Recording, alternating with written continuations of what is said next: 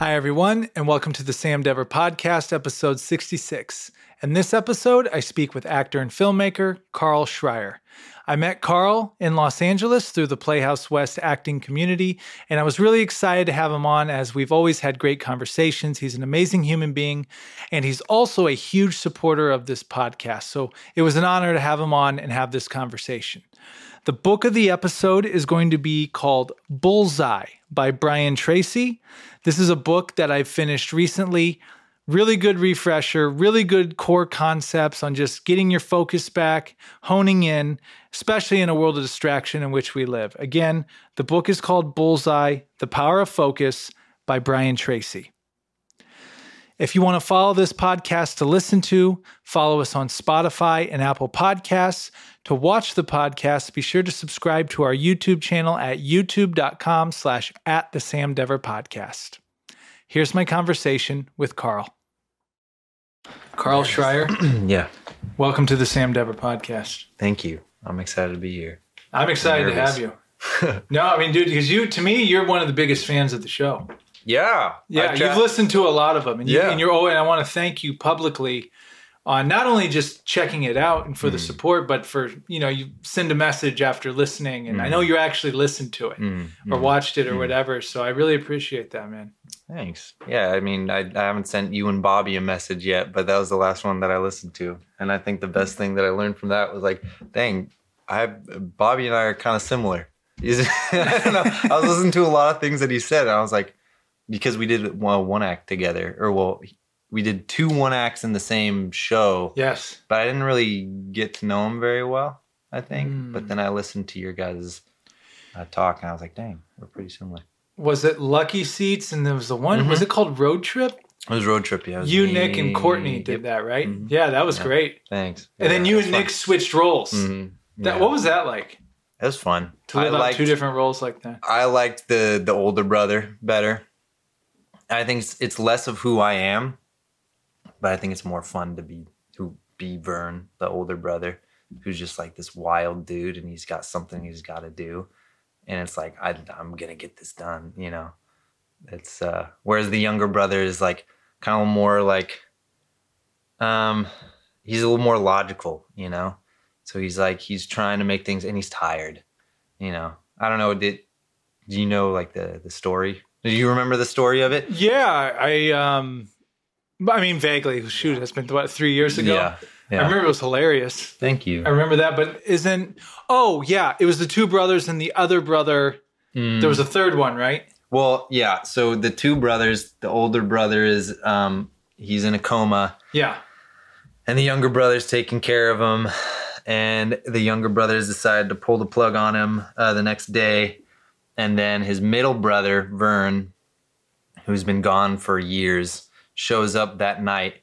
He's like, I got Alan in the back of my car. Like, we're going on one more road trip. And it's nice because, we talked about it a little bit earlier, but like brothers is a very important like trope to me in my life, like theme. So there's a really good play to do. Yeah. Yeah, it was amazing, man. And then I saw you, was it at 2 Men Need Help?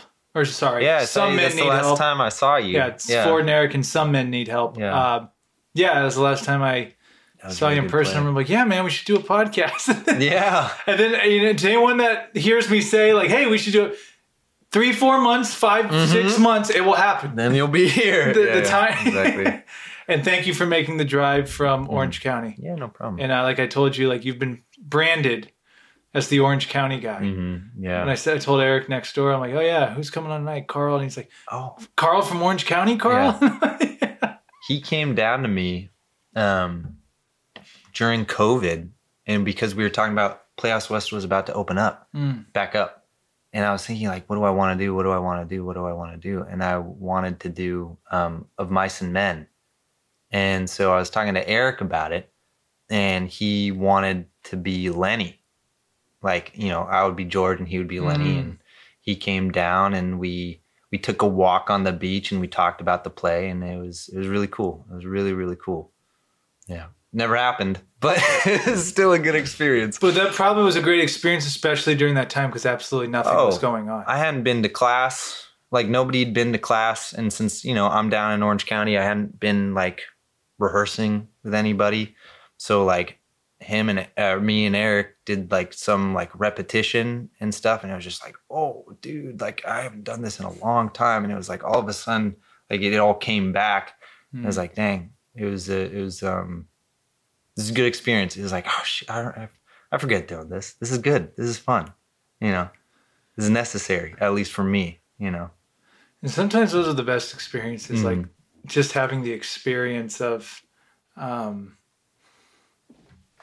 just like even something we may not pursue, but for today, we're working on it. Yeah. You know, and it doesn't matter if we end up putting it up or not or anything. We're going to work on it just for today. Yeah, there's so many things. And the beach was probably real clear. It was. Because not as many clear. people out. It was overcast. It was windy. Not a good day to be at the beach, but it was a good day to just walk along and play some repetition. Yeah. Now, did you grow up in Orange County? Yeah. Okay, so born and raised. Yeah. What part? So I was born in Hoag Hospital. Like I know where Newport Beach, right? Yeah, Newport Beach. But I lived in Costa Mesa and for most of my childhood. Beautiful area, by the way. Yeah. Oh, I'm so lucky to have, you know, grown up here. And then we were over in Corona del Mar for a little while my grandma was old, and then we were back in Costa Mesa, and you know, now I'm in Anaheim. And you said you like that Anaheim commute just a little bit better. Oh yeah, 45 minutes to get here instead of like an hour and a half is great. That's what's crazy, like about Costa. And by the way, Newport Beach. I've spent a little more time down there lately. It's a paradise. Like it really is. Yeah. And it's really not that far. If there was no traffic, you get there like in an hour. You can get there in even like 55 minutes, 50 minutes. But you hit the highway at it can be like a 15-minute difference. If you just wait 50, boom, you got hour 50. 2.5 hour drive back to LA. Yeah, it used to be for class when I was doing morning classes. If I left after 6:45, I wouldn't get there till 9:30. But if I left at 6:45 or minutes earlier, I'd get there in time. No problem. No kidding. So crazy. Like clockwork every week. Every week. Yeah.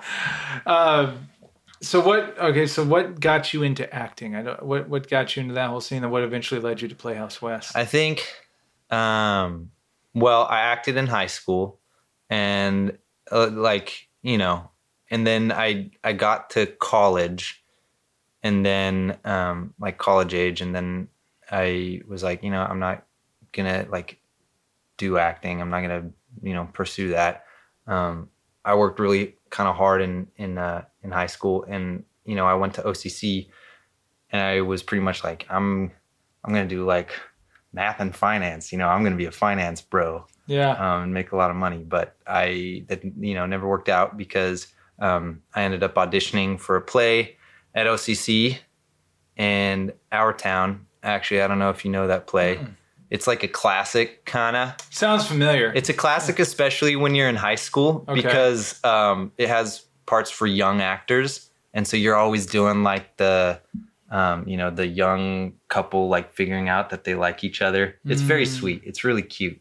But like to do the whole play, like when you're in college, I was probably like 18 or 19. And like to do the whole play is really heavy.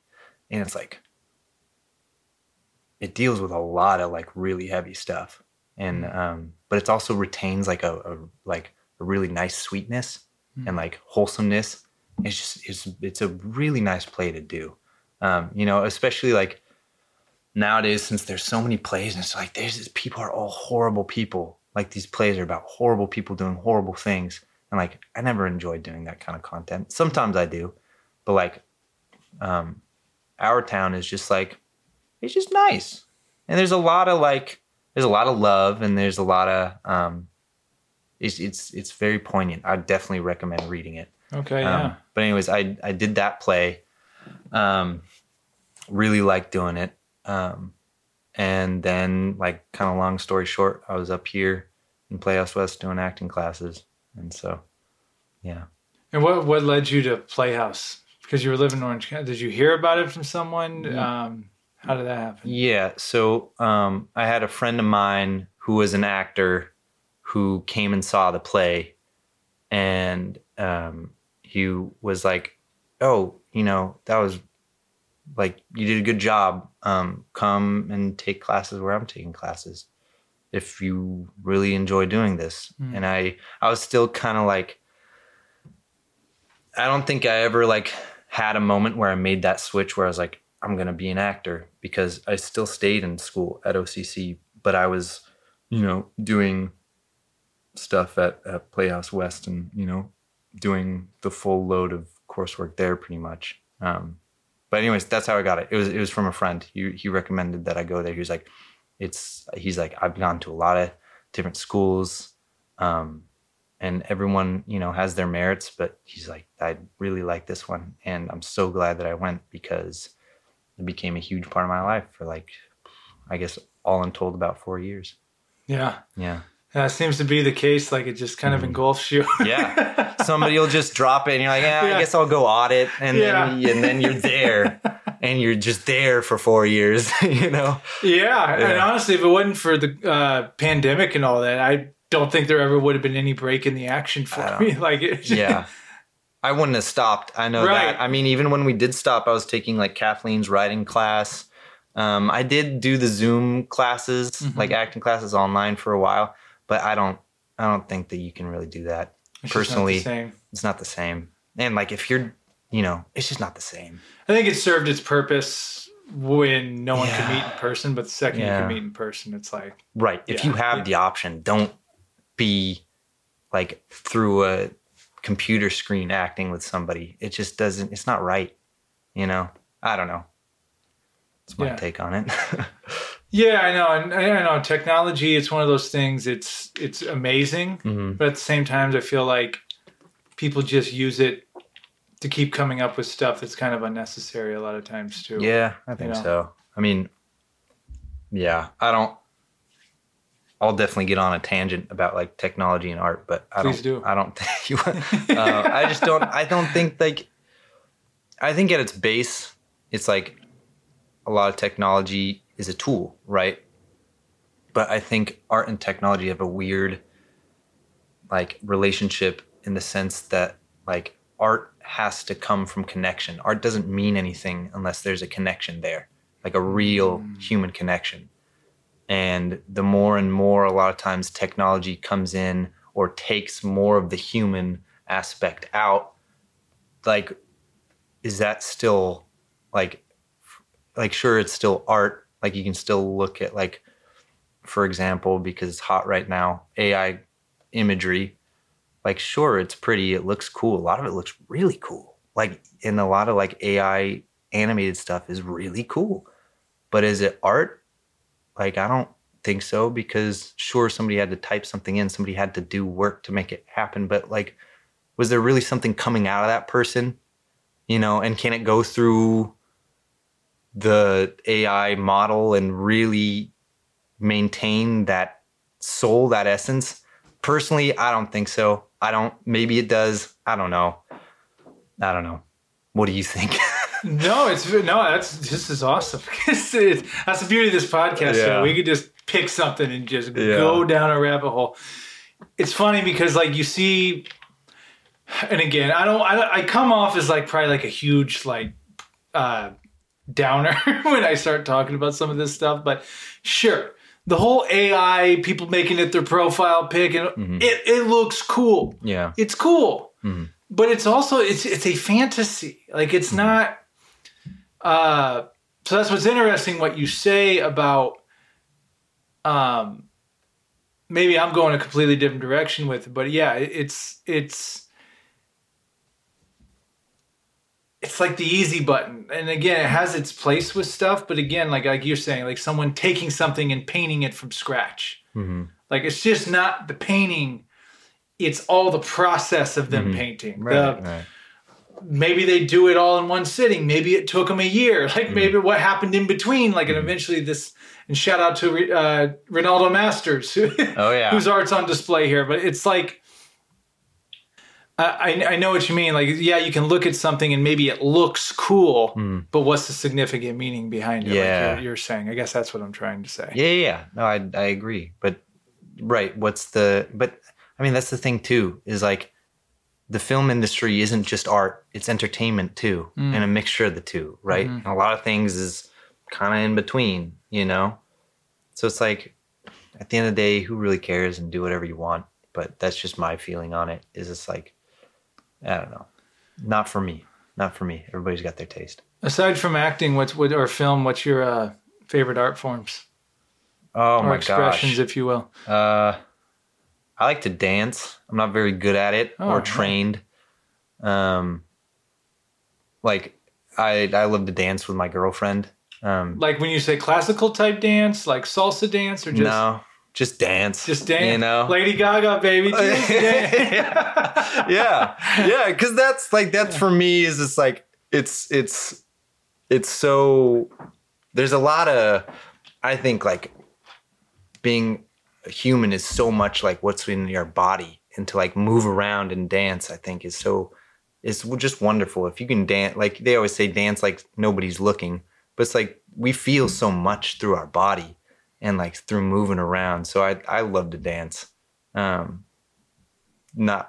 like well, or you know, if you were to teach me a dance, I probably couldn't learn it very well. I wouldn't be the one to teach. Yeah, right. Exactly. But I bring up my girlfriend in this sense because she comes from a very heavy dance background. Oh, okay. You know, so, you know, she'll always give me tips on how I could do something a little better, which helps like make it smoother, you know?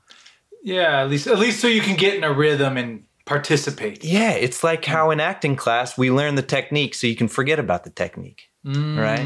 It's the same idea. Yeah. And it takes a while to get to that.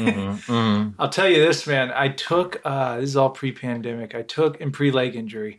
Oh, yeah. Groupon. Nice. I did a 2-month salsa class. Nice. Very sexy. And like the first couple, I just learned a few steps, but they're like, you know, they gave you homework. I'm doing full-blown Playhouse at this time. And I mean, to be truthful, I was doing it just to meet people too, just do something different. I'm like, it's not that I cared so much about the dancing, but I just want to throw myself in an environment I've never been in and just see what happens. And by about the first month, it started turning up the pace hard. Yeah. And you could tell the people that were really working at it and the ones, it's kind of like in class where you could tell that person didn't really prepare or do it. I was kind of that with salsa. Where you were not preparing, or I was not as prepared. I like go, I'll just show up to class, and I remember I remember the last class when you had to dance with the teacher. It was like a final exam. Wow. Dude, I just totally bombed. Like just totally. But I say all that to say it gave me a taste, because there were moments. I did have moments. You do have moments where like, oh wait, I did it. You know, type of thing. So I see what you're saying. Like I see and that's what the instructor said. Like, look, you don't need to know everything. If you just know like these basic steps, like the basic steps I could do like solo. It's when they started getting to all the partner stuff and like this, that, and the other. I'm like, oh man, I really need to practice. But if I was on my own, I could keep a beat and participate, if that makes any sense. Yeah, good enough. Yeah, good enough of salsa. So what do you and your girlfriend, do you guys like go out to the clubs? Do you go out to specific places just by yourselves? Really. Or yeah, we just dance sometimes. That's dope. Yeah. I mean, because you put me on the spot. You said, what kind of art do I like best other than film? And that was just the first one that came to mind.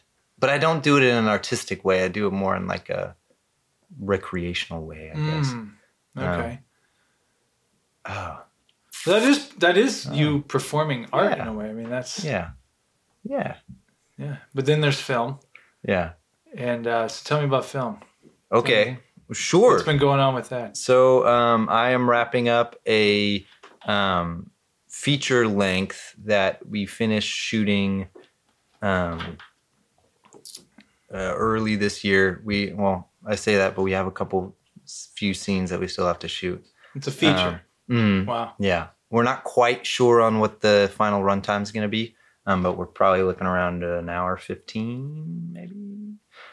Depends depends on how much stuff. We started to cut together some stuff, and it was probably about an hour 15. But anyways, it's a movie that we shot in the California coastline. Basically, it's very simply put, it's kind of a coming of age story of three mermaids. And it's kind of it's at the more important meaning is how we're all kind of connected to the environment around us. And, you know, a lot of the beauty we can find in our daily lives it's like right outside, you know, even if you live in the heart of Anaheim or the heart of LA, like there's stuff outside that is beautiful and you have to enjoy it, you know? And how did this come about? Yeah, long story. So basically, we've got time. Yeah. Basically, my girlfriend Brooke and three of her childhood friends had like a fairly successful like YouTube show when they were kids. Because have you heard of the show H2O? Not off the top of my head. Yeah. I don't know if I'd see. Is this a YouTube show? No. So this H2O was an Australian like kids show about mermaids. Okay. And it's very big. It was very big for like kids around my age. I never saw it when I was younger, but it was a big part of like Brooke's childhood, for example, my girlfriend's childhood. So they wanted, you know, they were like kids and they're like, let's make a YouTube show where we're mermaids. And it actually got really popular. And so they've been hounded by their fans for years and years and years to like make another episode. So Brooke has pretty much, she's produced her and the two others have produced everything since, you know, they were kids. And Brooke was like, you know what?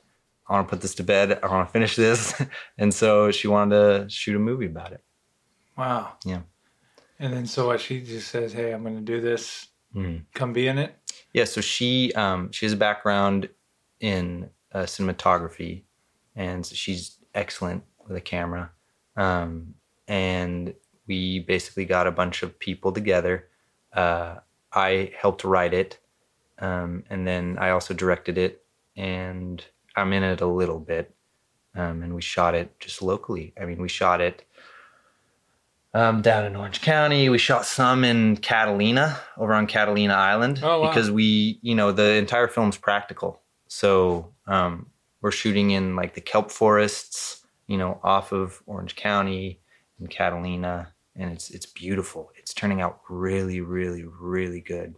Especially like the main focus of the movie is like the nature. That's the main thing is we want people to see like, hey, like the world is beautiful. The ocean is beautiful. And we've gotten really good footage, like all practical footage in kelp forests. Like we have fish, we have sharks, like little leopard sharks swimming around. Just these beautiful things that a lot of people don't know is pretty local if you're a California native. Well, I was just going to say this has to be a great experience for you being someone who's born and raised. Because how many people come here from so many other places, whereas I feel you, correct me if I'm wrong, you probably have a deeper appreciation. Well, because these are places that you grew up around, right? I mean, I never really dove a lot when I was like younger. I surfed and spent a lot of time in the ocean, but I never did. I was never super into like diving and, you know, really seeing what's out there. But like, you can go like 100 feet out and you'll find these incredible, like just kelp forests, and it's super rich, and there's tons of seals out there, and there's tons of fish, and it looks fake. A lot of the stuff, like it either looks like fake or it looks like something that you'd see in a nature documentary. And it's like, you don't have to look that hard to find this incredible stuff, this beautiful stuff. You literally have to get in the water and swim out a little bit. Maybe not in Long Beach, you know, because it's a little with the port there, you know. But if you go north, if you get up to Ventura, you go a little south, and you're good, you know. But yeah, that's mainly what the movie's about. Is it's just like, look at this beautiful stuff. And oh man, I can't wait to see this. Is there any release date at this point, or just pretty much when you complete it? you guys will decide what to do with it from there. Well, we're anticipating late summer. So August or September. Yeah, so of this year. So that's coming up. Mm-hmm. Awesome. Mm-hmm. Is there a particular name? Or are you not revealing that yet? We're not set on a current name yet. Yeah. Oh man. But good question. Yeah. I'll let you know. Yeah. Well, I was curious too. So your girlfriend, Brooke is her name? Brooke. She I think she was there that night. Was yes. she there? Yeah. So I met her. You met her, yeah. So you're directing and then she's running the film, like director, DP? No, so we actually have another guy for a cinematographer. Another guy. Yeah. Okay, so but she just has a vast knowledge of it. Yeah, so Brooke was the producer, along with another of our friends named Mariah, and then our cinematographer Nick. And then pretty much everybody else was everything in between. You know, I directed, but I also ran sound.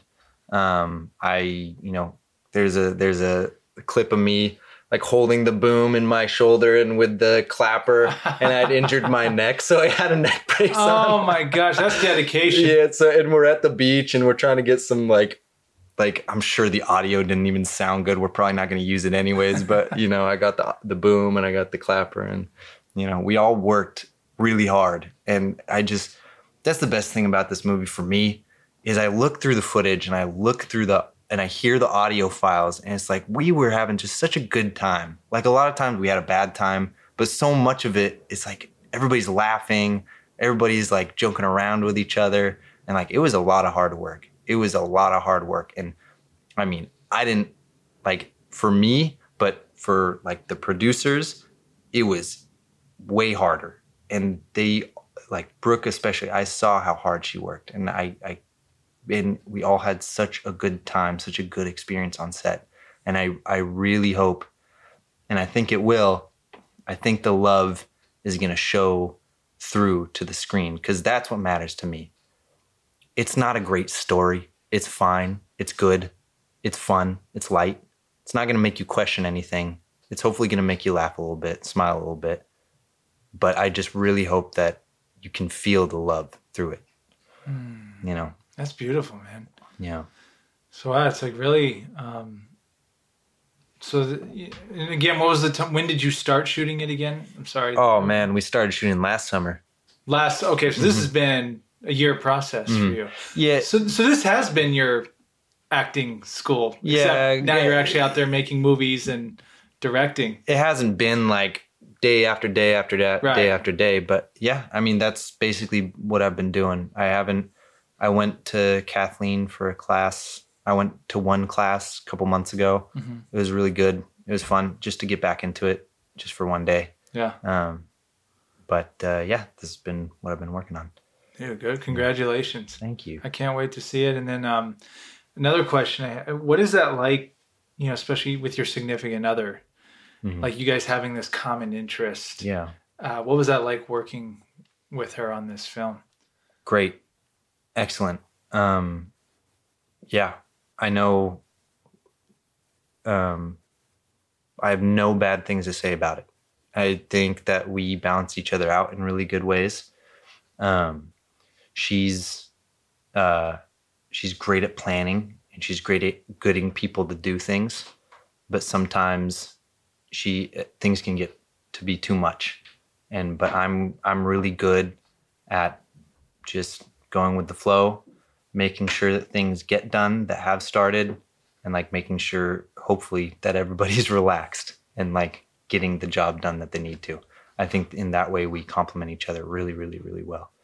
Yeah. So no, I think I can't think of a time where I really had a negative experience on set with my significant other.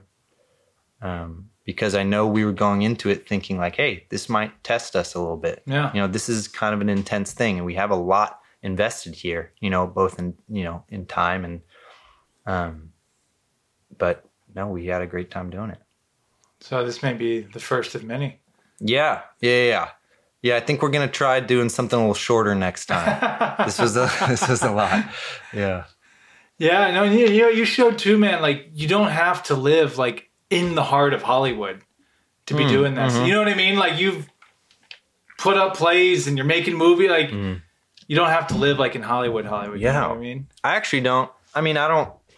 Would you ever even think about moving to Hollywood? No. I don't really want to live in Hollywood. You're Orange County Carl to me. Like, yeah, it's exactly. Like, don't ever leave because I'll lose the Orange County. You know. No, I don't really want to. I'm fine with the commute. I love my place in Anaheim. Yeah, I don't want to move. I just like Anaheim, of course, is a city. Yeah. But like you get here and it's like, oh wow, this is a city. Like this really is like a city, right? And it's just like there's so much going on. And I like to be a little more removed, you know. And that's what you like about Orange County. It's a little now it has its crazy parts, like definitely traffic and this, that, and the other. But it's definitely, I mean, when I drive down to Newport Beach, it's like a whole other planet. Yeah. When I'm down there. I used to work at a surf shop in Newport Beach, like on the beach. On the beach. Best job I ever had. Oh, tell me about that. I love that job. I miss it. I miss it to this day. I just miss working there. You know, obviously it's a retail job. You know, it's not at the end of the line. That's a true California experience. Oh, right there. Yeah. Because you ask people that like live in Orange County, you're like, oh, like if you ask anybody, like 1 in 5, if you ask them, hey, did you ever work at Jack's? They'll probably be like, yeah. I worked there a little bit. It's like, all right. Like everybody does it, you know, but I worked in a smaller one of the smaller shops, on the beach. It's such a good environment. And like, sure, it gets a little crazy at times, but it's like, you're on the beach and like, you can't complain about anything. Like it's beautiful. Most people are probably pretty chill, I presume. Sometimes you get people on opposite sides of the spectrum. Yeah, definitely. So do you surf a lot now? No. I barely ever surf. Like, did you surf when you worked at the surf shop? Yeah. Oh, okay. Definitely. Yeah, but now like I'm in Anaheim, so I don't get to the beach very much anymore. You just all it takes. That's the thing about LA and any of these Southern California. All it takes is you moving just a few miles away from something that you're never going to go back to. Yeah, it's like, sorry, I guess I'm never going to see the ocean again. Yeah. Oh my gosh, and back to your movie. How many actors were involved? I don't know if you even know how many. A lot. I mean, the 3 leads. Like, there's 3 leads. Like, probably about 5 supporting characters, I would say, maybe more. And then we have some bit characters and then extras. And these were all people through networking, people you knew? That you put it in? Did you have auditions? Some that I didn't know. We had one audition, but yeah, like, well, we only had one audition, but everybody else was from networking pretty much. Yeah. I mean, we flew one of our actors in from, where was it? Alabama, I think. Yeah. So yeah, it was cool. And then you basically only have a couple more things to do with it, and then you're done. In terms of shooting, in terms of editing, who's editing? Done some amount. Like, well, that's actually where I came from. Really? Yeah, I don't do much of the editing. I'm kind of there just to watch. But Nick, our cinematographer, and Brooke are the 2 main editors.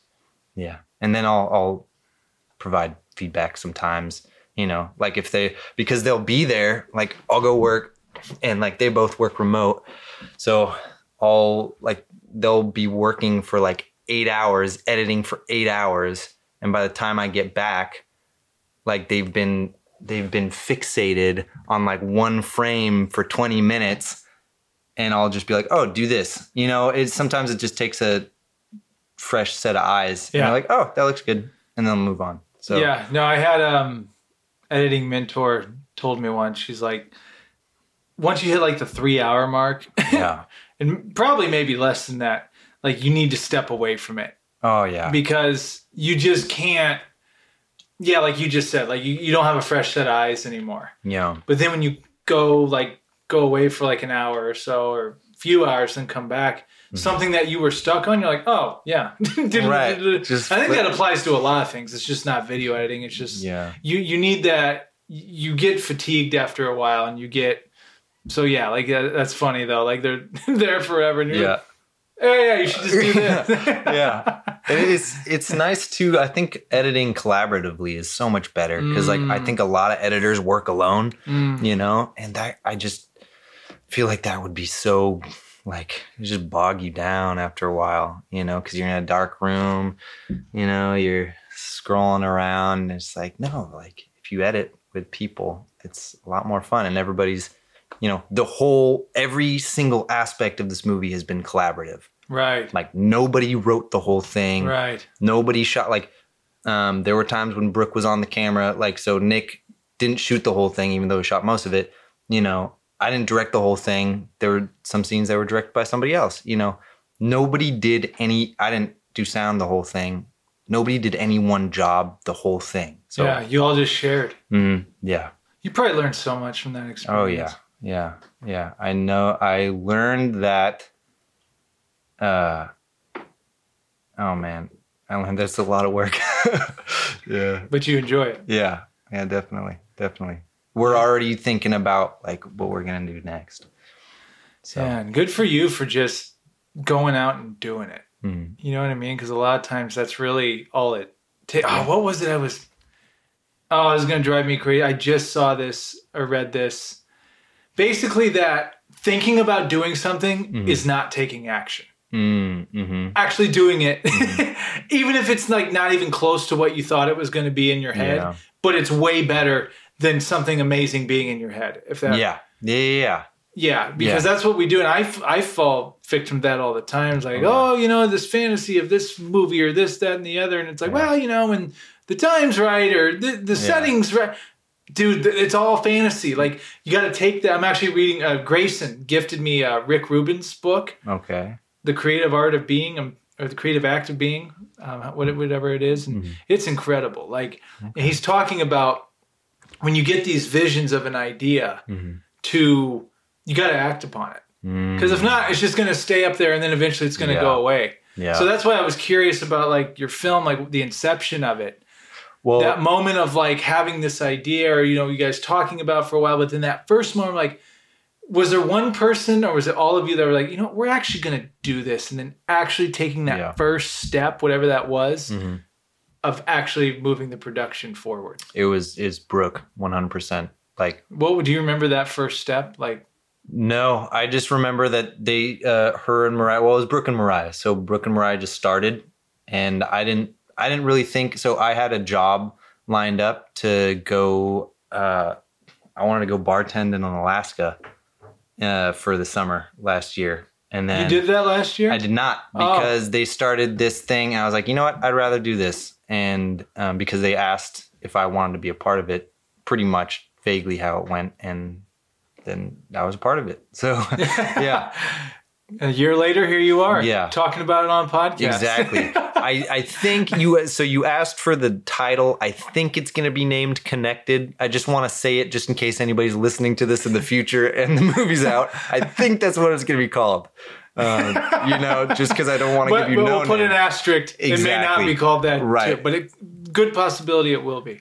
I mean, if this comes out in, what did you say, 8 weeks? It's a possibility. Within 8 weeks, this will be out, Yeah. It's a possibility that they could be out at the same time. So, wow. Crazy timing there. So, you were going to go bartend in Alaska. Yeah. Dude, that's summertime's the best time to be up there, right? Yeah. How did that come about?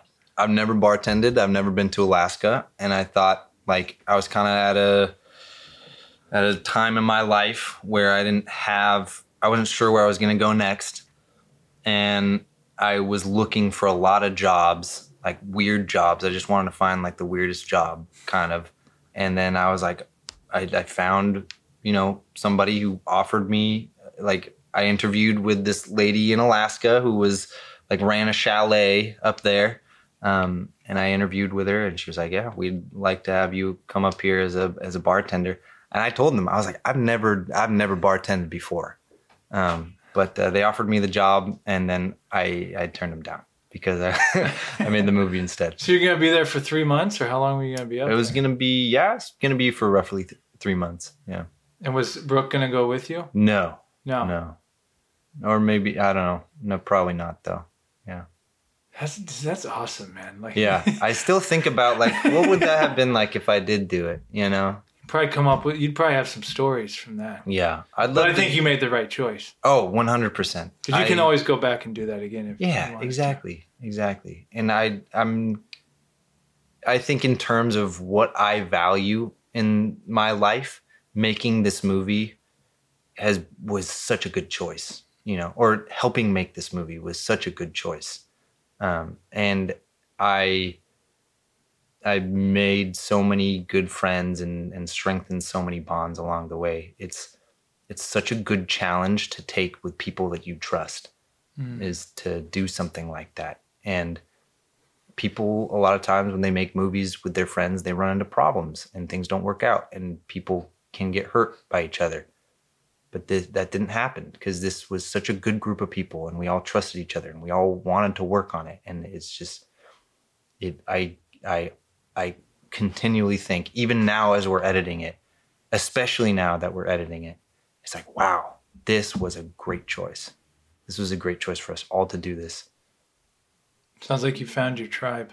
Yeah. Oh, definitely. You know what I mean? Definitely. Like if you look at it, like, you know, even think going back to like Adam Sandler and his crews that he had, or Seth Rogen and their crews, or Tarantino. He uses the people that do good work together continue to do work together. Yeah, it's like, why would you guys? I think it's cool to go work with other people and bring other people on, but I think once you have that core group that you guys produce something good out of that, like, why would you stop?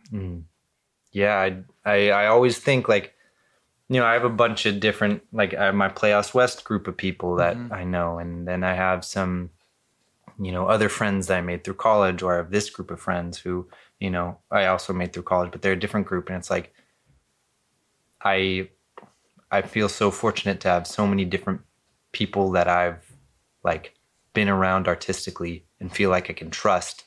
That's like, I want to work with so many different people. And I just, like, I had a great time with this group of people, but now for the next project, I'd love to bring some people from over here and like, you know, what can they do over here? It's just, I think that's one of my favorite parts, especially with Playhouse West, with how collaborative everything is, like, and how you just get to meet these people through like, oh, hey, I want to do this play. I was thinking about doing this play. Will you do this role? And also I have this person from this class over here that wants to do this role. And it's like, oh, you meet them. And now you have another person like that, you know, and it's like, okay, so where can they fit in this next puzzle of what you're trying to make? You know?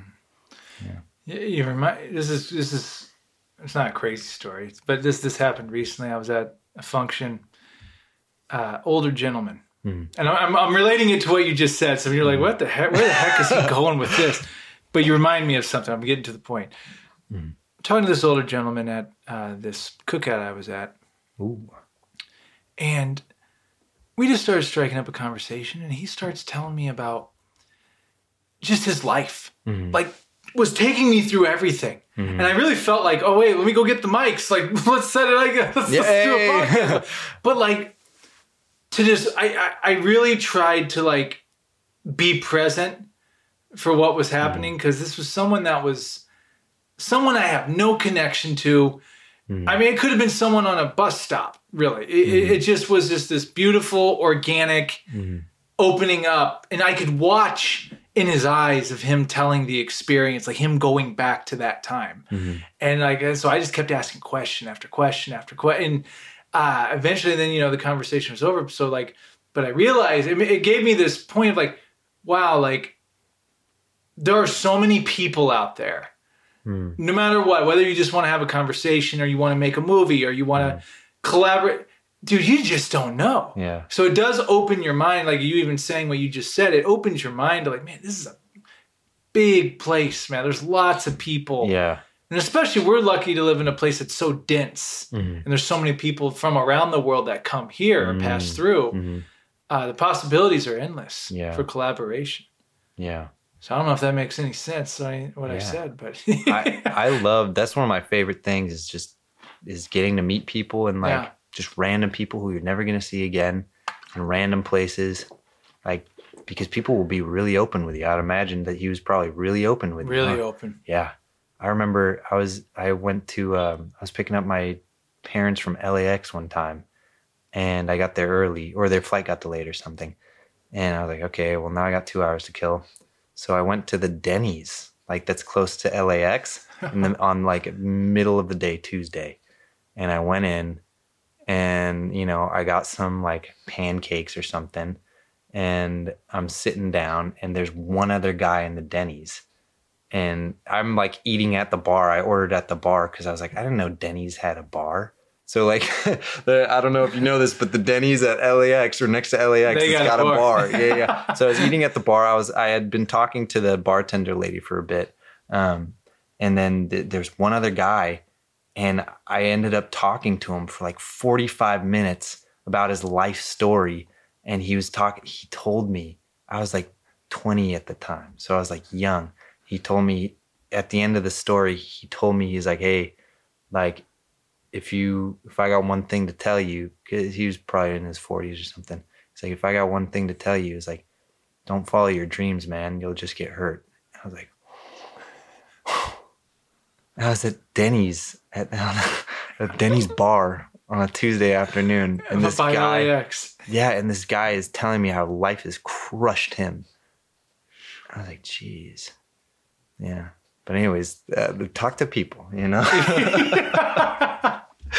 I still think about that guy, and I hope he's doing okay. You know, because he was talking, his wife died, and he had 2 kids, and he sounded like he was really trying hard, but he was also an oil worker too, so he was like out of the house a lot. But oh man. Did he live in the LA area? I don't remember. I don't remember. Well, and also you catch people at different, maybe you just caught him at a low point in his life, you know? Yeah. And maybe by him talking to you, like maybe he was able to let some of that out. Because that's the thing too, is like some people just don't have someone to talk to. That's what I've realized too. When I'm talking with people, I'm like, you know what? And not to be judgmental, but like maybe they just don't talk to many people. Yeah.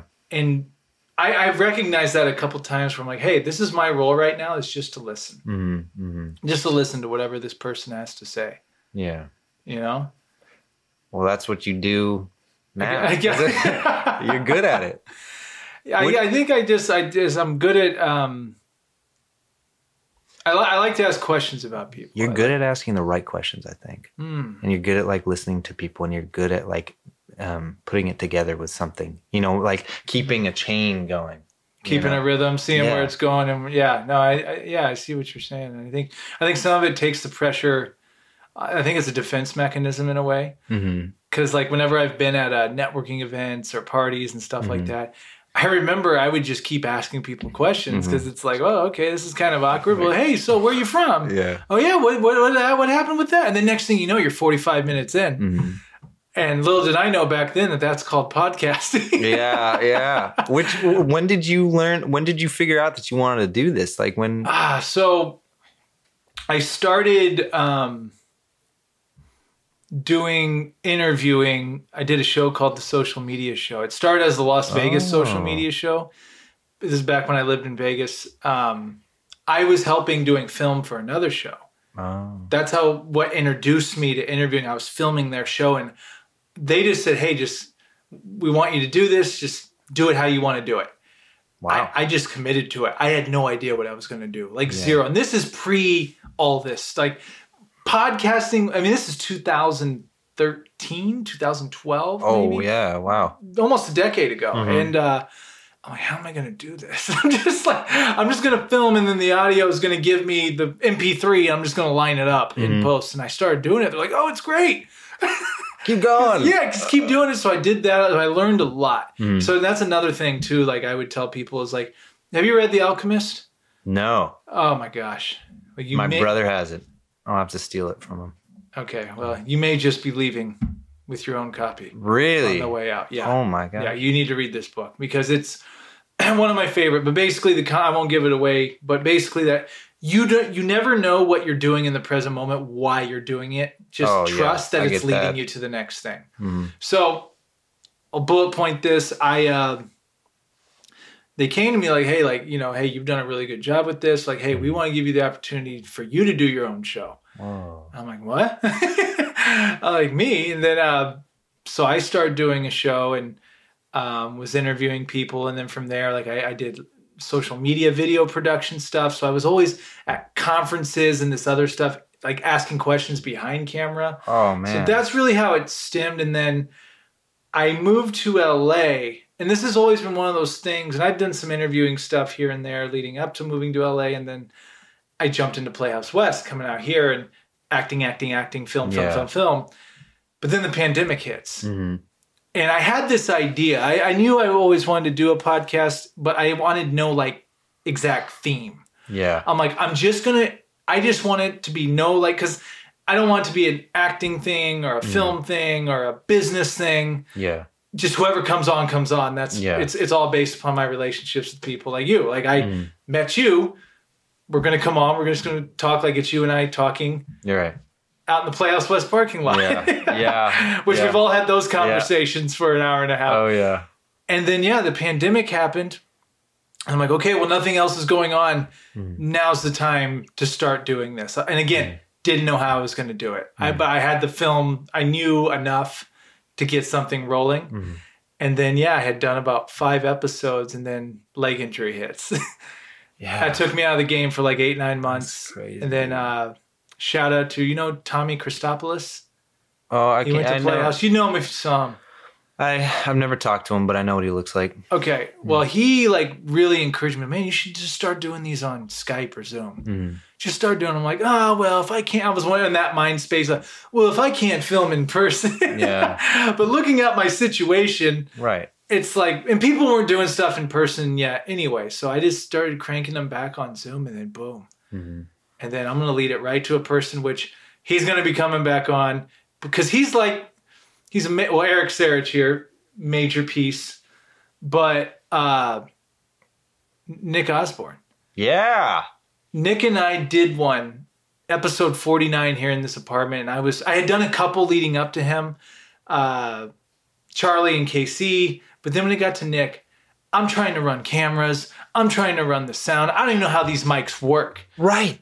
Yeah. I don't even know how these work. Right, because the interview got cut short. Yeah. Nick's interview. Yeah, you got to have him back on. Yeah, oh yeah, he's definitely coming back on. But and he was so cool, man. Because Nick, Nick, he was told, dude, it's all good. And I have to apologize. And he's like, dude, it's fine. And we got some good stuff, but it was it was that moment where I'm like, yeah, this one man band thing's not gonna work. And then Eric Sarich and I connect out of fate. And now we've been doing it like this. So that was a long-winded, but the talking, I feel like for me here in Los Angeles, this just feels like what I'm supposed to be doing. So I'm grateful, to know people such as yourself, and especially to come on and have these conversations. Cause to me, this is a different art form. We're capturing conversation based upon our relationship. And then sitting down on this platform and just seeing what happens. You know what I mean? I had no idea. I mean, I knew some stuff we were probably going to talk about. Yeah. And who knows what we're going to talk about for the remainder of this. What do you want to talk about? That's part of the fun. What do you want? Is there anything you want to, anything in the world? I don't know. I mean, I'm curious about how you almost went into mathematics. Or finance. Yeah. Were you good at math? Were you good at financial things? Well, I mean, I was good at math. But I mean, I just thought, because I had no clue what I wanted to do coming out of high school, I think I probably had wanted to keep acting, but at that point in my life, I'd worked really hard in school, in high school. And I was like, I'm going to keep doing this, because I'm good at math and I'm good at, a lot of parts of school. And it's if I go and, I just thought if I can go and do finance or something, I can make a lot of money and I'll be good. And I think that I probably could, maybe I never could have done that. I don't know. But that was my mindset coming out of high school. It's not like I was some math whiz, but I could do it, you had the skill set. If you really wanted to, right. You could go study that and then exactly. get set in that. Yeah. Exactly. And I think a big mistake that I made was like, I never really decided to stop and do acting. And I never really decided to stop and do school. I was doing both. And like, I look back at it and I'm happy that I did both. I'm really happy that I did both. But I always felt like, I think it put a lot of strain on myself, but also that's when I felt happiest. That's when I feel happiest, is when I'm under a lot of pressure. Like, obviously it's not sustainable. But I look back on my life and some of the times where I feel like I had the best outlook on life and I was like, okay, like, hell yeah, like this is good stuff that I'm doing. It was when I was super busy. And so I guess I'm not quite answering your question. That's an interesting topic you just brought up alone. What was that? Just the whole concept of the busier you are, the happier you are. Yeah. Man. Yeah, I think, yeah, definitely. I'm one of those people which I think it's a lot of people expect the opposite because I'm like feel pretty relaxed, and I am pretty relaxed most of the time. But I get a lot of, I think I'm predisposed to existential dread. And so when I stop doing stuff, I start to think and I start to get the bad thoughts come back. Not like that, but like, it's like, I don't like to be stagnant, I guess. And I have been stagnant a lot. I've spent a lot of my time being stagnant, and I really wish I hadn't done that, you know? To quote Kenny Yates on this podcast, he said he'd rather be stressed than depressed. Exactly. Yes. Yeah, I listen to him too. He's doing crazy stuff right now. Man, he's on a whole new level, man. Like, seeing him, and he's such a positive person. Yeah, I got to shout him out publicly too. He's a big supporter of this podcast and really tunes in.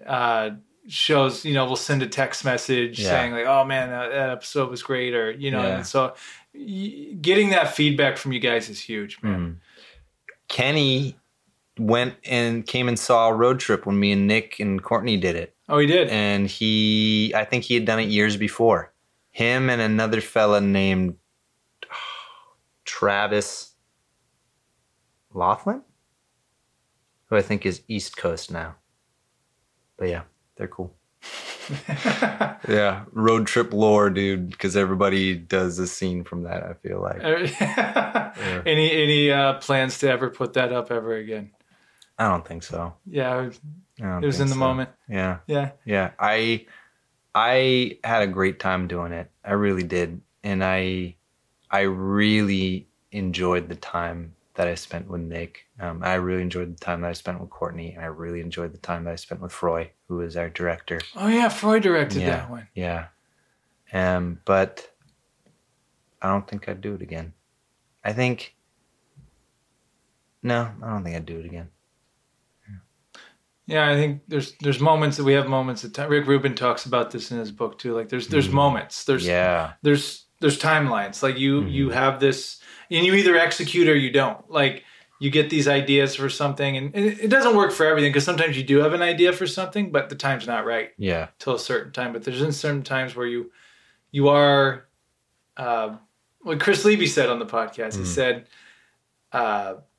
certain roles you aren't ready for until certain times, but then certain roles you can't do anymore. Right. Like you're past it. That's such a weird thing to think about, but it makes sense, because it's like, it's not that you get better.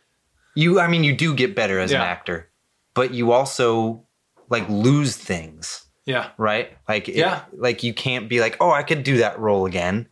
But it's like, no, you lost it. It's not important to you anymore.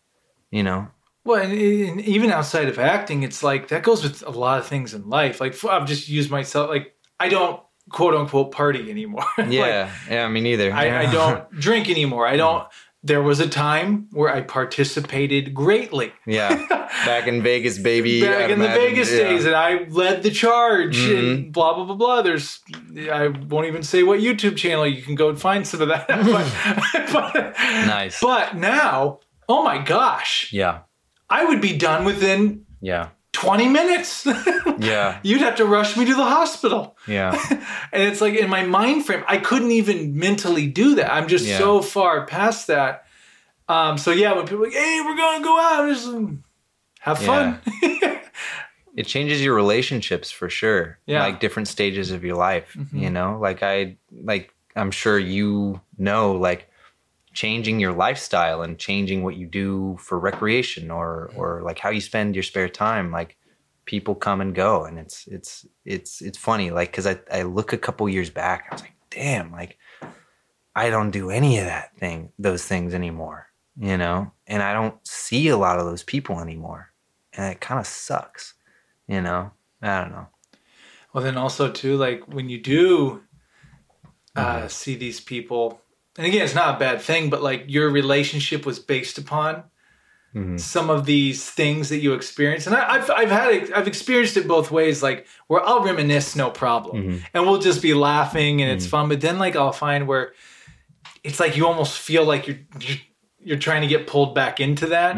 Whatever. And it doesn't even have to be bad things, just things you're not into anymore. And but yeah, it is interesting how certain people stay in your life no matter what happens. Yeah. But then there's some that come in and out or are in for a little bit, then out. And it wasn't even that anything bad happened. It's just you evolved, maybe they evolved, and you guys just went different places, you know? Yeah. What do you like to do recreationally now? What do I do recreationally now?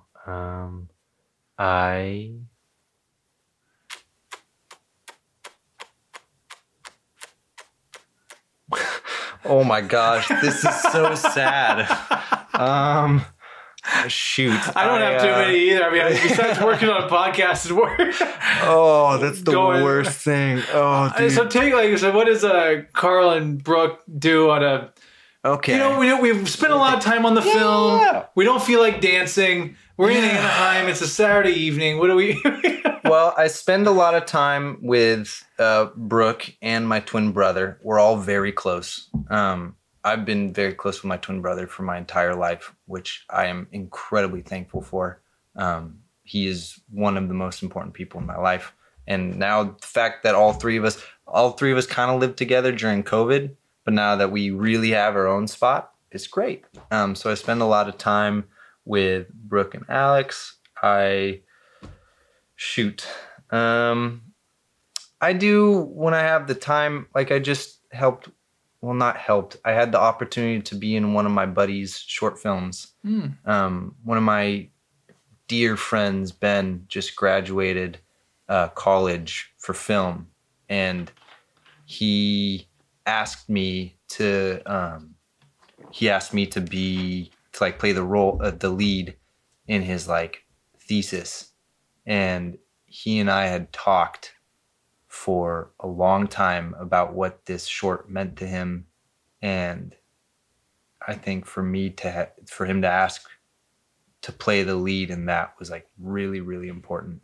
It turned out beautifully.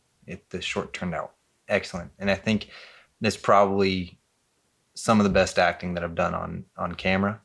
But yeah, I'm actually trying to see him again soon. So I guess to answer your question, sometimes films. I mean, we live in a nice. It's not nice, but we got a shared pool and a jacuzzi at our apartment complex. So we have people over, we barbecue, stuff like that. I say I don't party anymore, but I don't go out. I still like to have people over and hang out and enjoy each other's company. Nice little Anaheim vibe going on down there. Yeah, it's a wonderful spot. Yeah, I'll have to have you guys over soon. Once I get furniture, I have a couch. I have a couch, and that's it. It's great. That's all you need. I've never felt more alive. Yeah. I mean, it's great. Like we all like we make breakfast and we have a little. We either sit on the couch or we put a blanket down on the floor and we eat our breakfast on the floor. I love that. I love that. You know what, man? I really like your approach to life, man. It seems like you have a good appreciation for simple things, I think that a lot of people over, you know what I mean? Like, nice. Even as you describe your apartment and where you're living, it's not about having like all this crazy stuff. And that's actually when I was in this apartment with Eric Jorgensen, like a lot of it was the morning lemon waters. Mm-hmm. It was the meditations. Yeah. It was we're going to watch a 15-minute YouTube spiritual video. Maybe Eckhart Tolle. We don't know. Like somebody, whatever. And it was like, because we had nothing else. I couldn't go anywhere. Yeah. Acting was shut down for Eric. Like, so all we had was like, and we had books. Mm-hmm. So like when you describe like, we got this simple couch and, just, that's all you need. You don't need all this stuff. I know that I'm going to look back at this time in my life and I'm going to think, damn, that was a good time. And I'm going to know that I had barely any money and I ate my meals on the floor and I, didn't have much spare time, but I know that I'm going to love it. I've loved this part of my life. And I think appreciation for what you have. Cause like we are super, super fortunate. Like even like my living,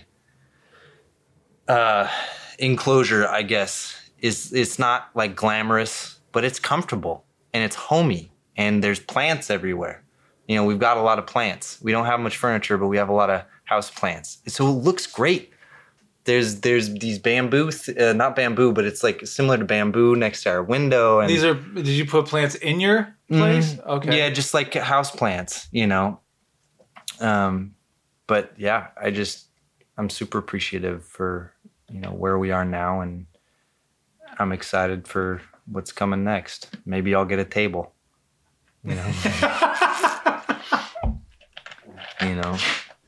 I love it, man. This is beautiful. Yeah, and you are right, man. Like we do, like, oh, gosh, I'm trying to quote all this stuff. I don't even know exactly what it exactly said, but it was basically, you're gonna look back 20 years from now and realize how great of a time this was, especially having your health, being able to move. I mean, dude, you're making feature films. Mm-hmm. You got a great place with people you love that live close to you. Mm-hmm. Think how many people that don't have that. That don't have that at all. Yeah. Maybe they got a lot of money too. That's the thing. I've been like, I think that something that's very important to me now is like community. And I never used to think about that when I was a kid. I as most, I think, young men do, you have delusions of grandeur. Like, I'm going to do something great with my life and I'm going to be happy because of it. But like the more I just you just relax into life and just enjoy the people that you're around. I feel so loved and I feel so a part of my little community. It's like I just feel so fulfilled. And like there are more things that fulfill me, but I think that's the biggest thing. And I think for most people, it's probably the biggest thing. Of course, a lot of people I think are outliers. And so like, let those people go be great. Let those people trade everything else to be great. Like I'm never going to be in a history book, but I'm probably going to be happier than a lot of the people that are, That's at least how I look at my life now. And who knows, maybe it's just a phase. And maybe I'll get obsessed with power or something in a couple years. Man, you're getting deep now, Karl. This is part of the podcast where it's like we did all this to get to this. Right? Yeah, we talked about Orange County to. I did. Orange County. It's nice. The commute shorter to. Happiness really is. No, you're exactly right, dude. It reminds me of. I quote him all the time. Naval Ravikant. He's this. Philosophical angel investor in the San Francisco area. Oof. Made his money. Yeah.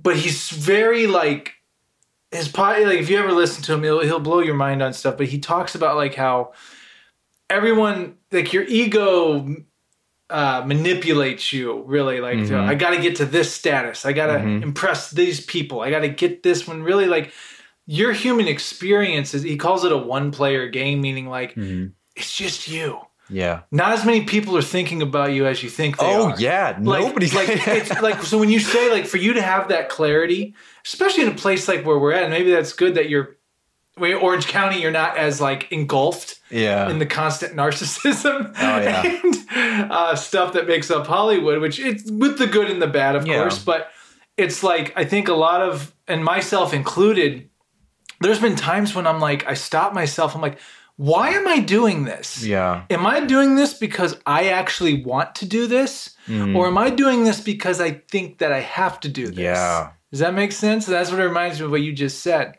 Yeah. So for you to have that clarity and to have that peace of like, hey, I got it made. Yeah. I'm happy. Yeah. I mean, but that comes and goes. Sometimes, like, sometimes I'm sure it happens to you too. Like, sure. Other times you'll be driving home from work. Think like, what the you pathetic piece of shit. Like, what are you doing with your life? Like, get your act together. Like, go do something, know? Like, you got this gift of life. Like, go make something out of it. Yeah. And sure, that's there too. But I don't know. Like, I don't know. Because at one end, like, you want to seek happiness. But also, I've heard in like, what is happiness? Like, what is that? Like, or... Like, do you seek happiness or fulfillment? What's the difference? Like, who can say? I don't know. It feels good where I am now, and I hope it doesn't go, Or as Christopher Levy says, purpose. Or purpose. Knowing your value system. And I heard someone on a podcast, they said that happiness was an emotion. Yeah. They said that the whole, like, finding happiness, they said it doesn't, well, this is their opinion, but it does. I saw what they were saying. Type of thing. And I think we just got to be realistic. Like, look, there's going to be some days where you feel really good. There's going to be days where you don't feel good because you're right. Yeah. I mean, I have days where I'm like, I've accomplished nothing. Yeah. Yeah. I'm 36 and like, there's people that have done so much by 36 that I haven't done. And but then like, I'll reverse it. I'll be like, oh, well, I'm feeling really great in life. It's just a gift to even get to 36 and to be in this position. So your mind plays those games with you. Yeah. So I think the more you can it all goes to gratitude for me. Yeah. Just being like, I'm grateful for this moment right here, right now with you, that we're actually doing this, capturing this moment of time. Who knows what happens after this? Yeah. Who knows? But it's like, again, because we're not guaranteed anything. And I think that's the big, especially when I went through my leg injury, like that was, to me, it really was like, I call it my halftime. I hope to live past 72. But if this was the half point of my life, it was like God's way of like, hey, I'm just showing you that all of this, just like that, can go. Yeah. Any given time. Like, no matter how much in control you think you are, or how much of a handle you think you have on everything, things that happen out of your control, boom. Right, you were just running, right? Just running, man. Yeah. Of course, I'm the one that did it, but like the way I haven't even thought about this in a long, long time, but when I go back to it, the way I think, it just still doesn't make sense how it happened. Yeah. It's something I had done.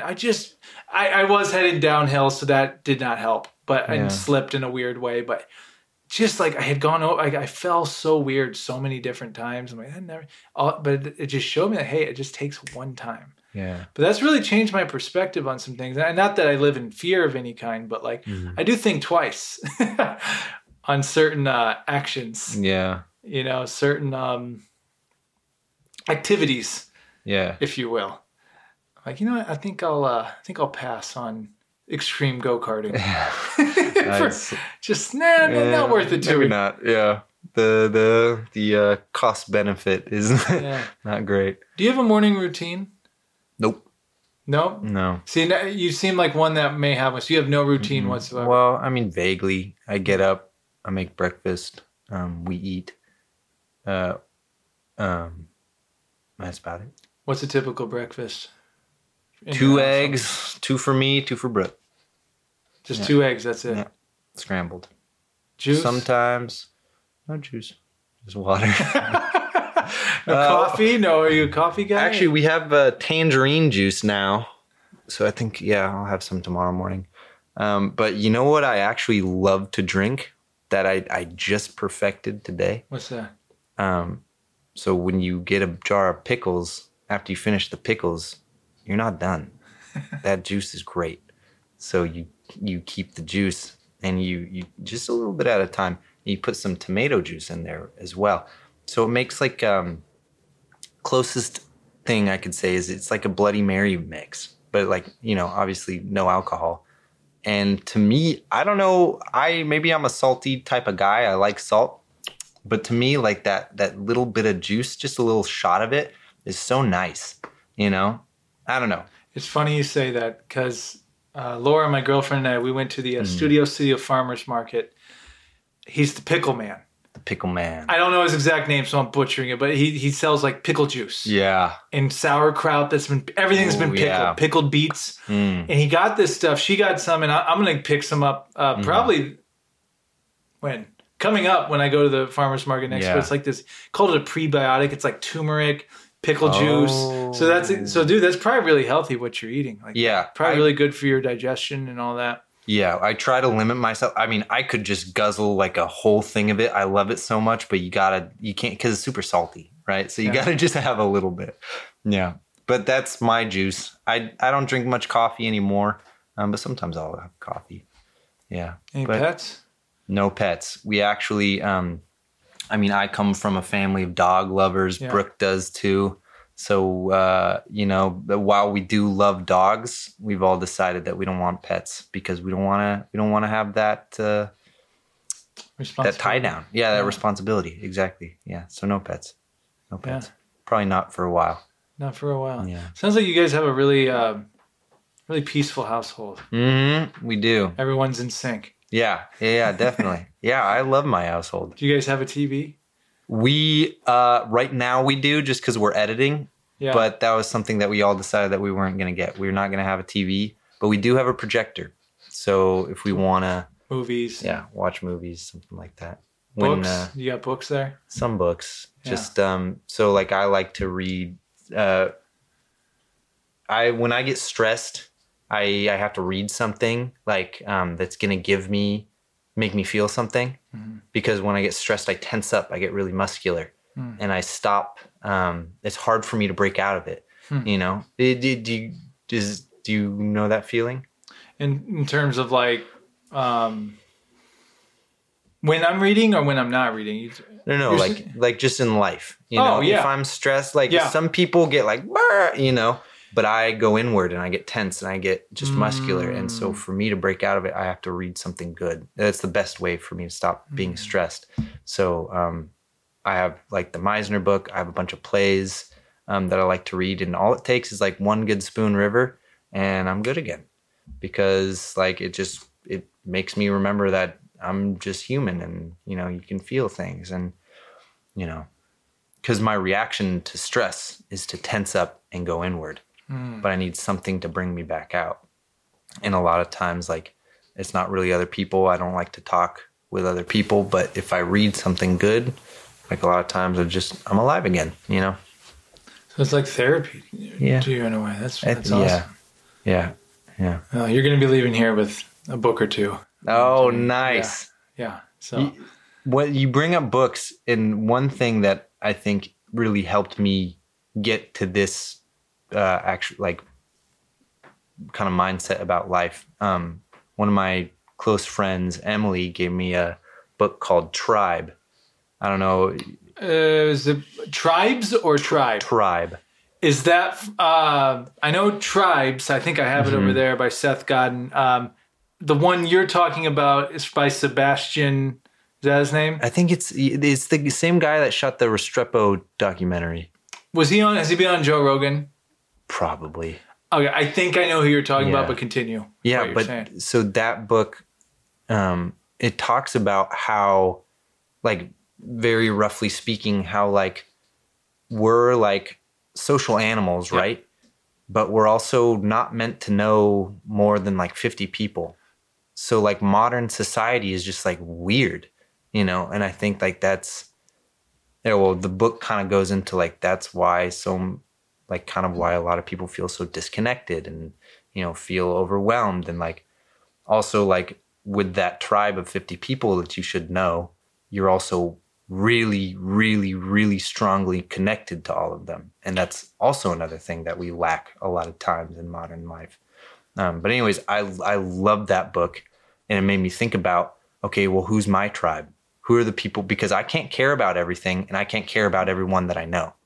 So who are the people that I care about? And like, what can I do to strengthen those relationships? You know? So that's a really good book. I would definitely recommend it. Yeah, thank you for that. I need to read that. And I've watched him on an interview, and I remember he said, I think he lives in like this city apartment complex, that where everyone knows everyone type of thing. Because he said that as humans, we weren't meant to live in suburbia, separated from people. You know what I mean? Like we're supposed to interact. Oh yeah. But to your point too, but there's a limit to that as well. Yeah. Because tribes, they had their certain amount of people, and then that was it. But now you got everywhere. Right. It's like, and I saw something recently. This really made me think lately. You can apply this to everything. A friend sent me this video, and basically, shout out to Rita. Yeah, shout out to Rita. She sent me this YouTube video.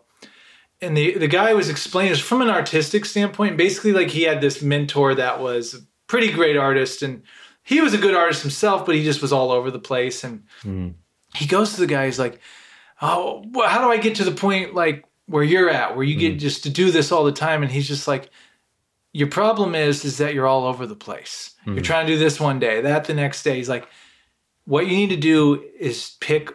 He said, "You need to pick one thing to draw." And you draw that every single day. Yeah. And what happened was he picked it's like some type of bird he was drawing, but then every day, like, it get more creative. The birds becomes a kind of person, and he's on the street talking. It becomes a comic. And he basically, like he was saying, like, when you're scared, I've fallen victim to this. Like when you're trying, it's kind of like the whole jack of all trades, masters of none type of thing. Would you rather just be okay at a bunch of things, or would you rather put all your energy into like one thing? This podcast is an example of that. Like there's other stuff I want to do. Like I would love to go shoot some films and do some other creative things, but then it's like, well, or should you just concentrate on one thing right now and just see what you can build that into? I don't know why I started going off on that, but well, like that, honestly, I feel, at least at this point in my life, I want to try more things. I'm still looking for what's it going to be. You know, I think acting has been the closest thing to that one thing that I really like to do so far in my life. But also, I don't know, because life has a lot of things to offer that I don't know about. Bartending in Alaska. Right, maybe that's... Who knows, man? Exactly. You might call Brooke and be like, hey, and your brother and be like, guys. Sorry, guys, I'm out of here. You need to move. Like, come up here. Or, right, come up here. Yeah, I still, that's like, what's funny is Brooke actually got to go up to Alaska for the job that she works. She got to go shoot up in Alaska. Wow. Crazy. And I was like, I'm so jealous. Yeah. Because I wanted to go to Alaska. We're going to go to Anchorage? What city in Alaska were you going to? I think Anchorage was the closest city. No. I was going to go work in Denali, which I don't know if Anchorage is the closest anymore. I remember, I knew at the time, but now I don't. Okay. Yeah, Denali, it would have been beautiful. Well, and one more question I had for you and things you brought up. So you have a twin brother. Yeah. What's that like? It's great. Yeah. It's great. I know that, I wouldn't have it any other way. I'm glad we're fraternal. And that means you do not look alike. We do not look alike, yeah.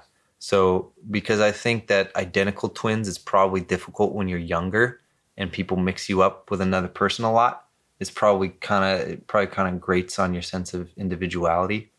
Because like having a fraternal twin is bad enough, right? Because you're always with them anyways. I mean, not bad, but in terms of a sense of individuality. But yeah, I'm so happy that I have a twin.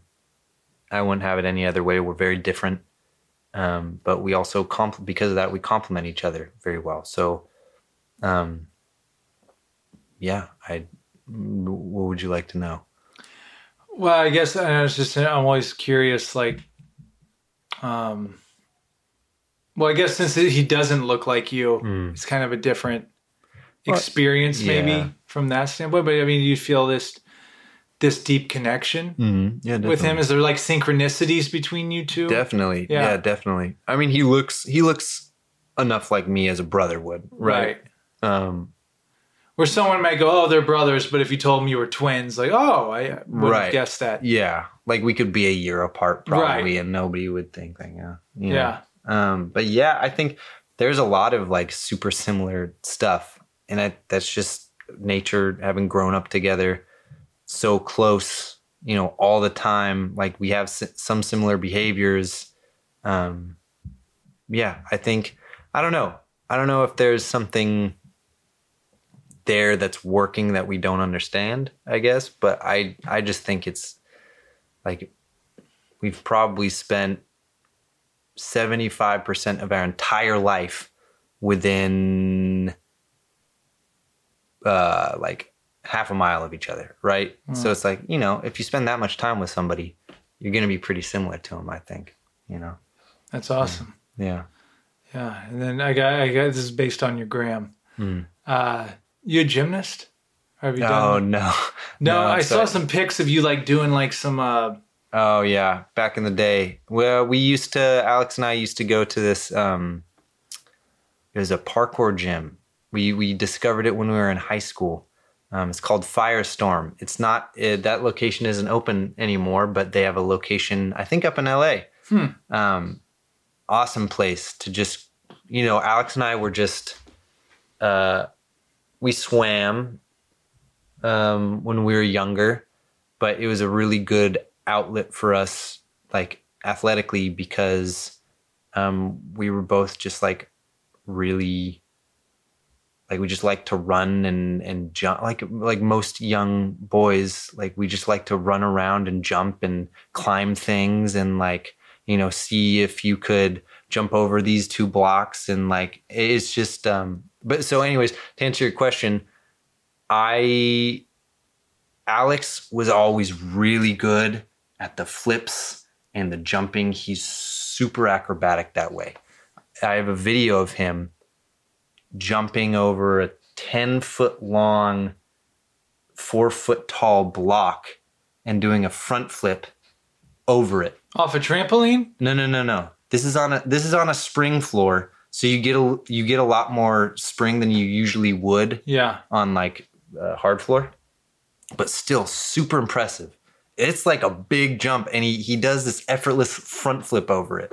It's like crazy. I'll show you the video later, but it's insane. And I was never that good at flipping, but I always liked doing the stuff on like the bars or the rings or stuff like that. So I don't know if I can do that stuff anymore, but it was a great outlet for when you're young and you're like, oh, I want to keep moving, Yeah. Yeah.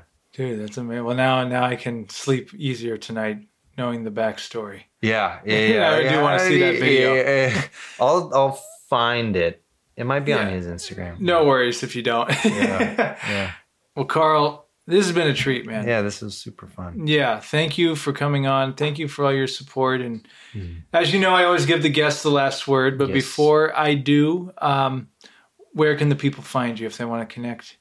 On the social media webs. Yeah, I think the only social media I check now is my Instagram. It's at Karl Schreyer. So that's KarlSchreyer.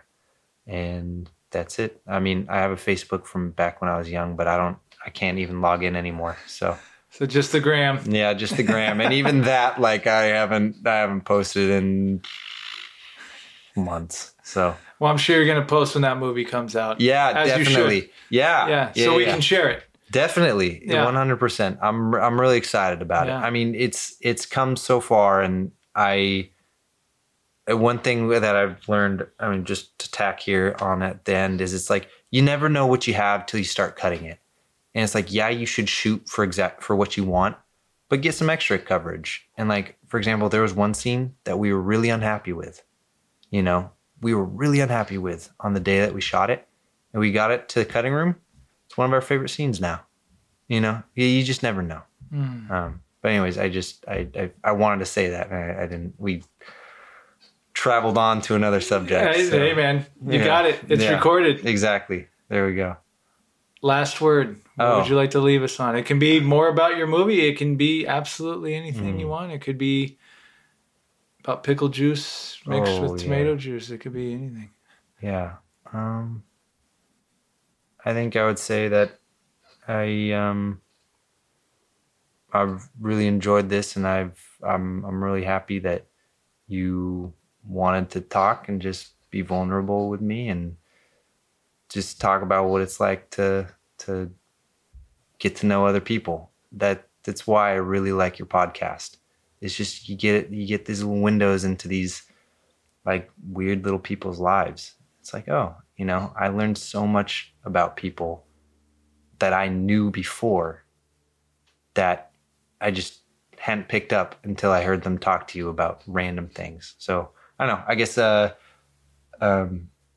like this show because it's just you learn so much more about these people just by listening to them more. You know, just listen to people, I guess. Yeah. I love that, man. Thank you for sharing that, and thank you for all your support. And yeah, man, it's been a treat. You have a great energy, man. Great energy, and I think you have a really good outlook and approach to things in life. And it's like you're a good reminder to me. Like, just I kind of just feel more zen after talking to you. There we go. I hope so, dude, because I try to hold on to that as much as possible, because otherwise it's... The world needs it, so please continue to spread that. All right, will do. Karl, thank you so much for coming on. Thank you.